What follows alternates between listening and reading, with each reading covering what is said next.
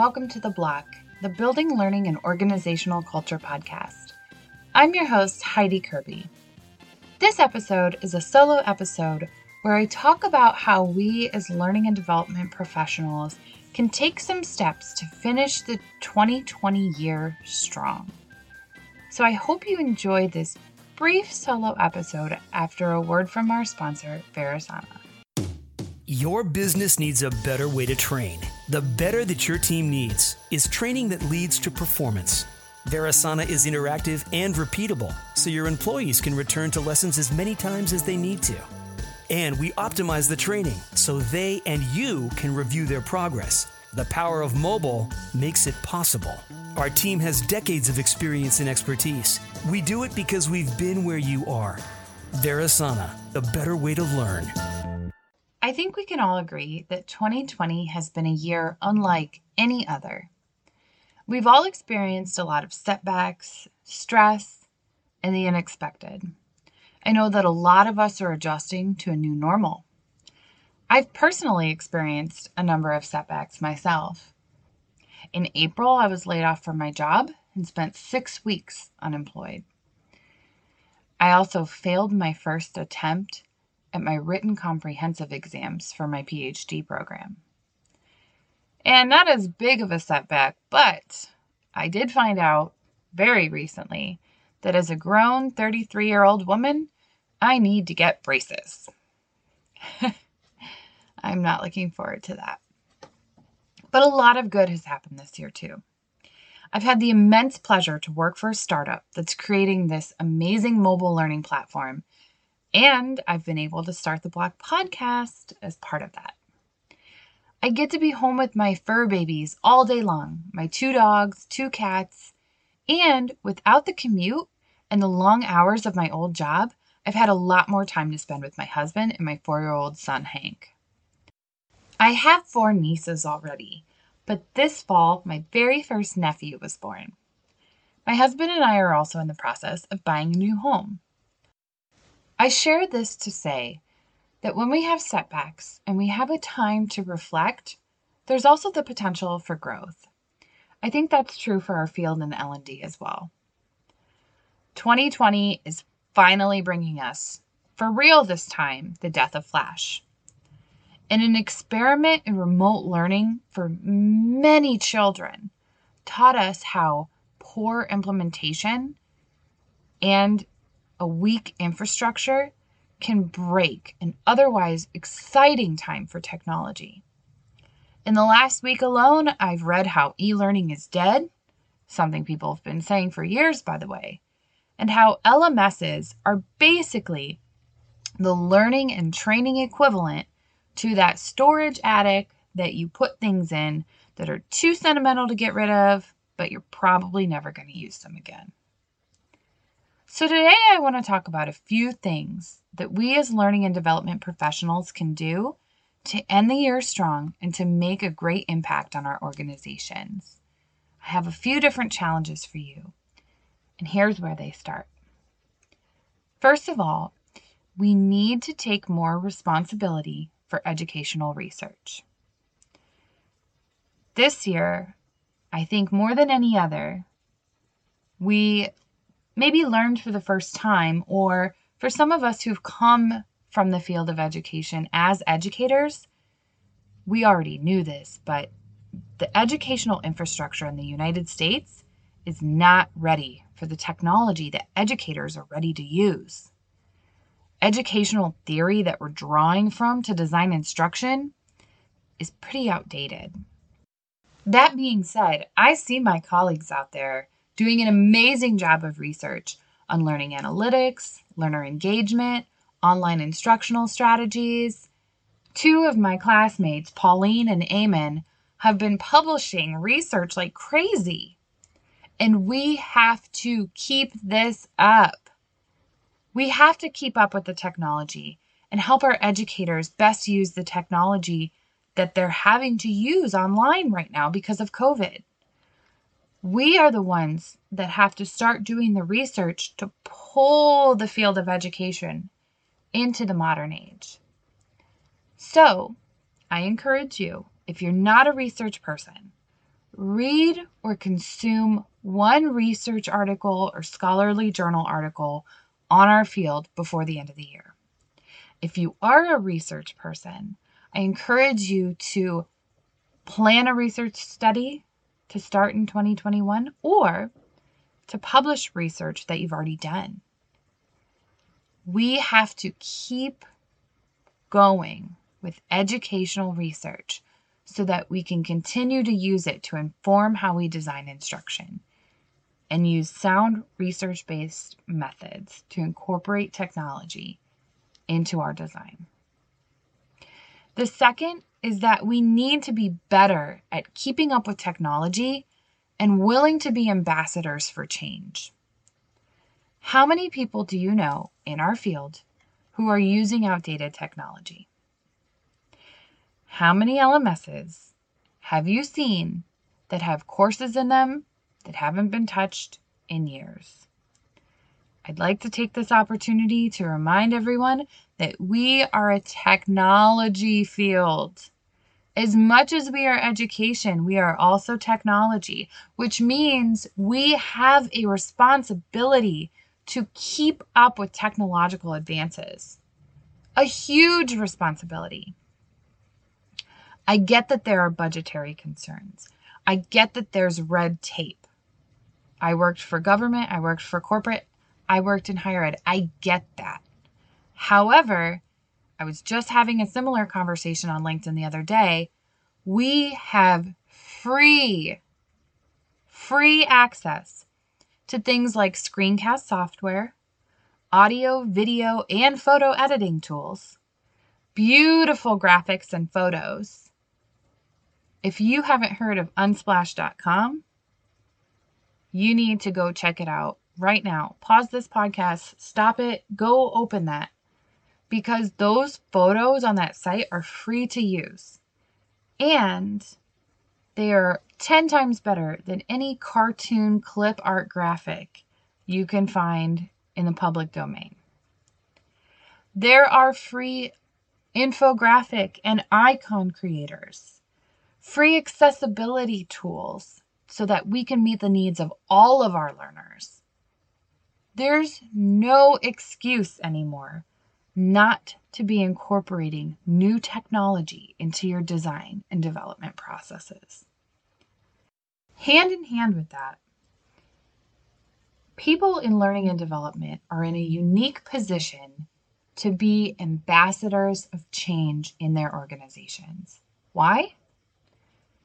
Think about training or implementation of a new product, software, system, you name it.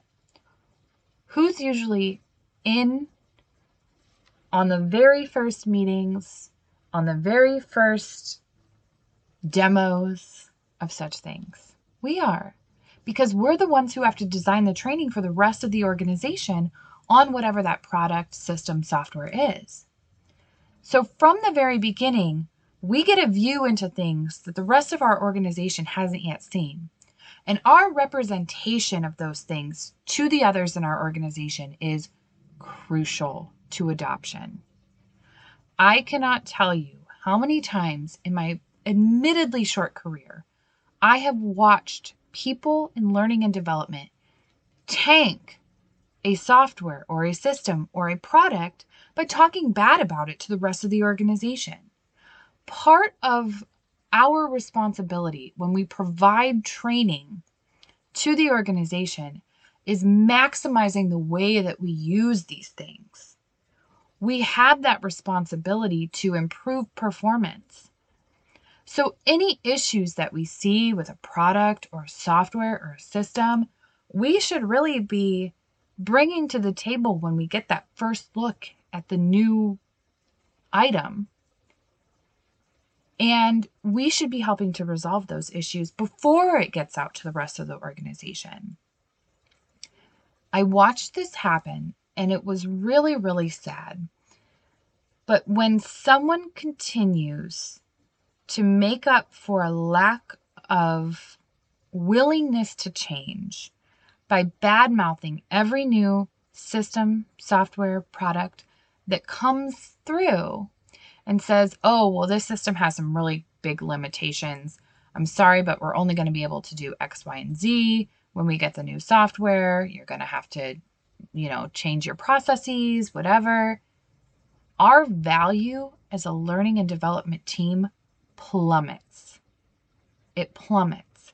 Not only do we make the new product or software look bad, we make the implementation less effective, and we tank the adoption.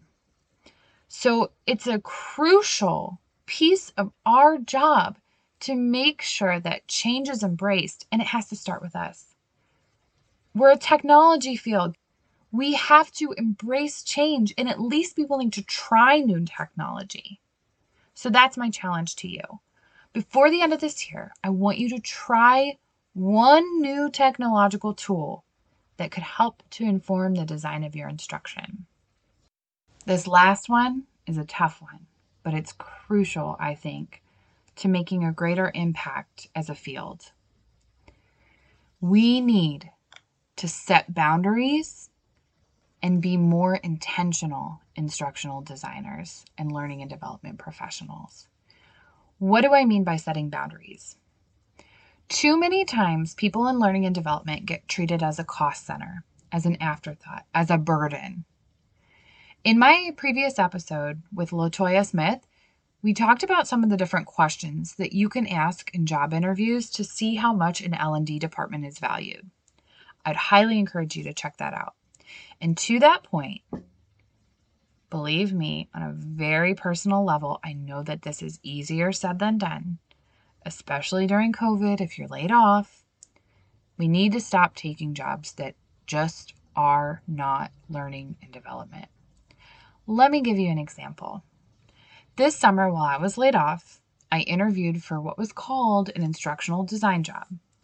Throughout the interview process, I found out that the position was actually just moving content from one website to another, and my least favorite phrase as an instructional designer, I was asked to make it prettier. You can't see me right now, but I'm rolling my eyes. Now, this was also a contract position, so I knew there was no chance of them getting to know me and my skill set and building from there and all that good stuff. This position was going to pay really good money, but there was zero instructional design processes involved.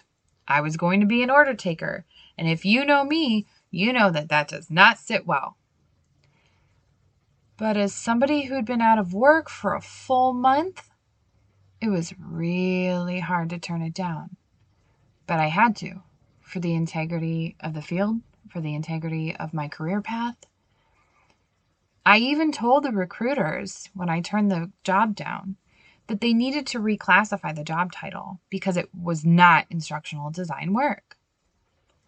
If we continue to take jobs where we're asked to take orders, I always like to say to make the pizza, and if our main duties are more quote unquote other duties as assigned than they are analysis, design, development, implementation, evaluation, then as a field, we need to start turning down those positions.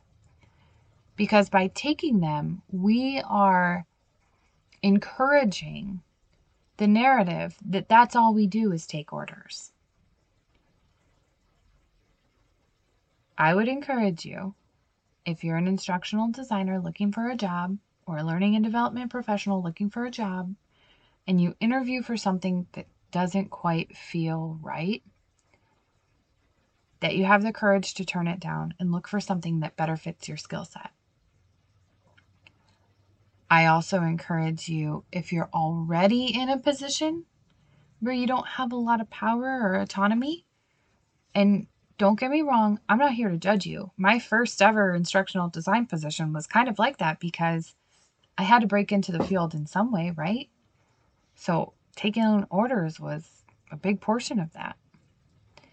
But I would encourage you, if you're in that position where you don't have a lot of autonomy, that by the end of the year this year, you make a plan to have one difficult conversation with your direct supervisor, or whoever else, to try and get back a little bit of power, a little bit of autonomy, even if it's just on one project and you're asking to take the lead, or one assignment that you're saying, hey, I don't need to meet with you weekly about this. I've got it under control. Let's meet bi-weekly.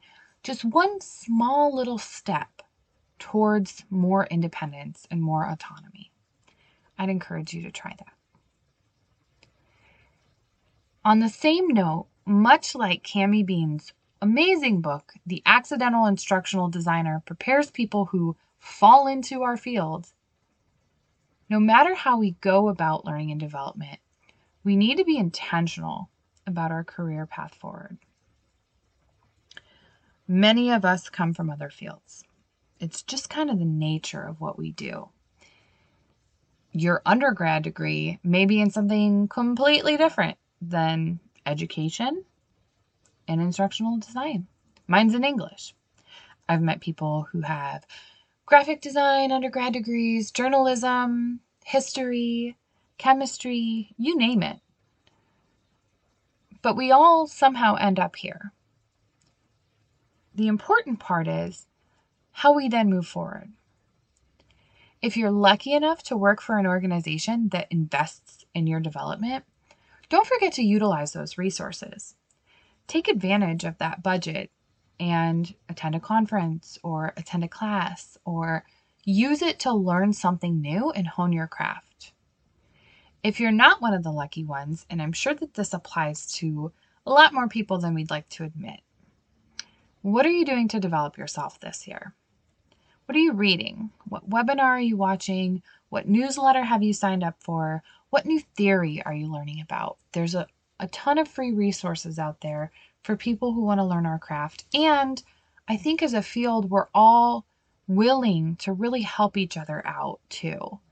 So I would encourage you before the end of the year, before the year is up, especially if you have annual performance reviews right around the corner, set one large or small additional professional development goal to hit and really end the year on a positive note.